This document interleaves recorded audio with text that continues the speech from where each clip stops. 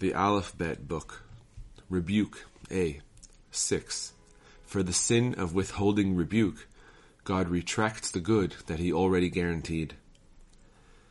7. Where you know that people will not accept rebuke, leave them be. 8. When a person refrains from rebuking others because he is afraid of them, God will eventually break him in their presence. 9.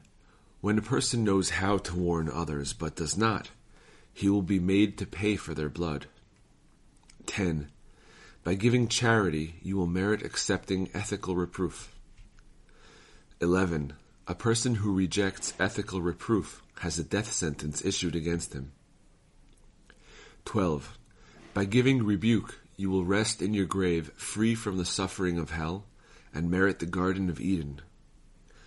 13. It is permissible to emphatically reject someone who won't accept your rebuke.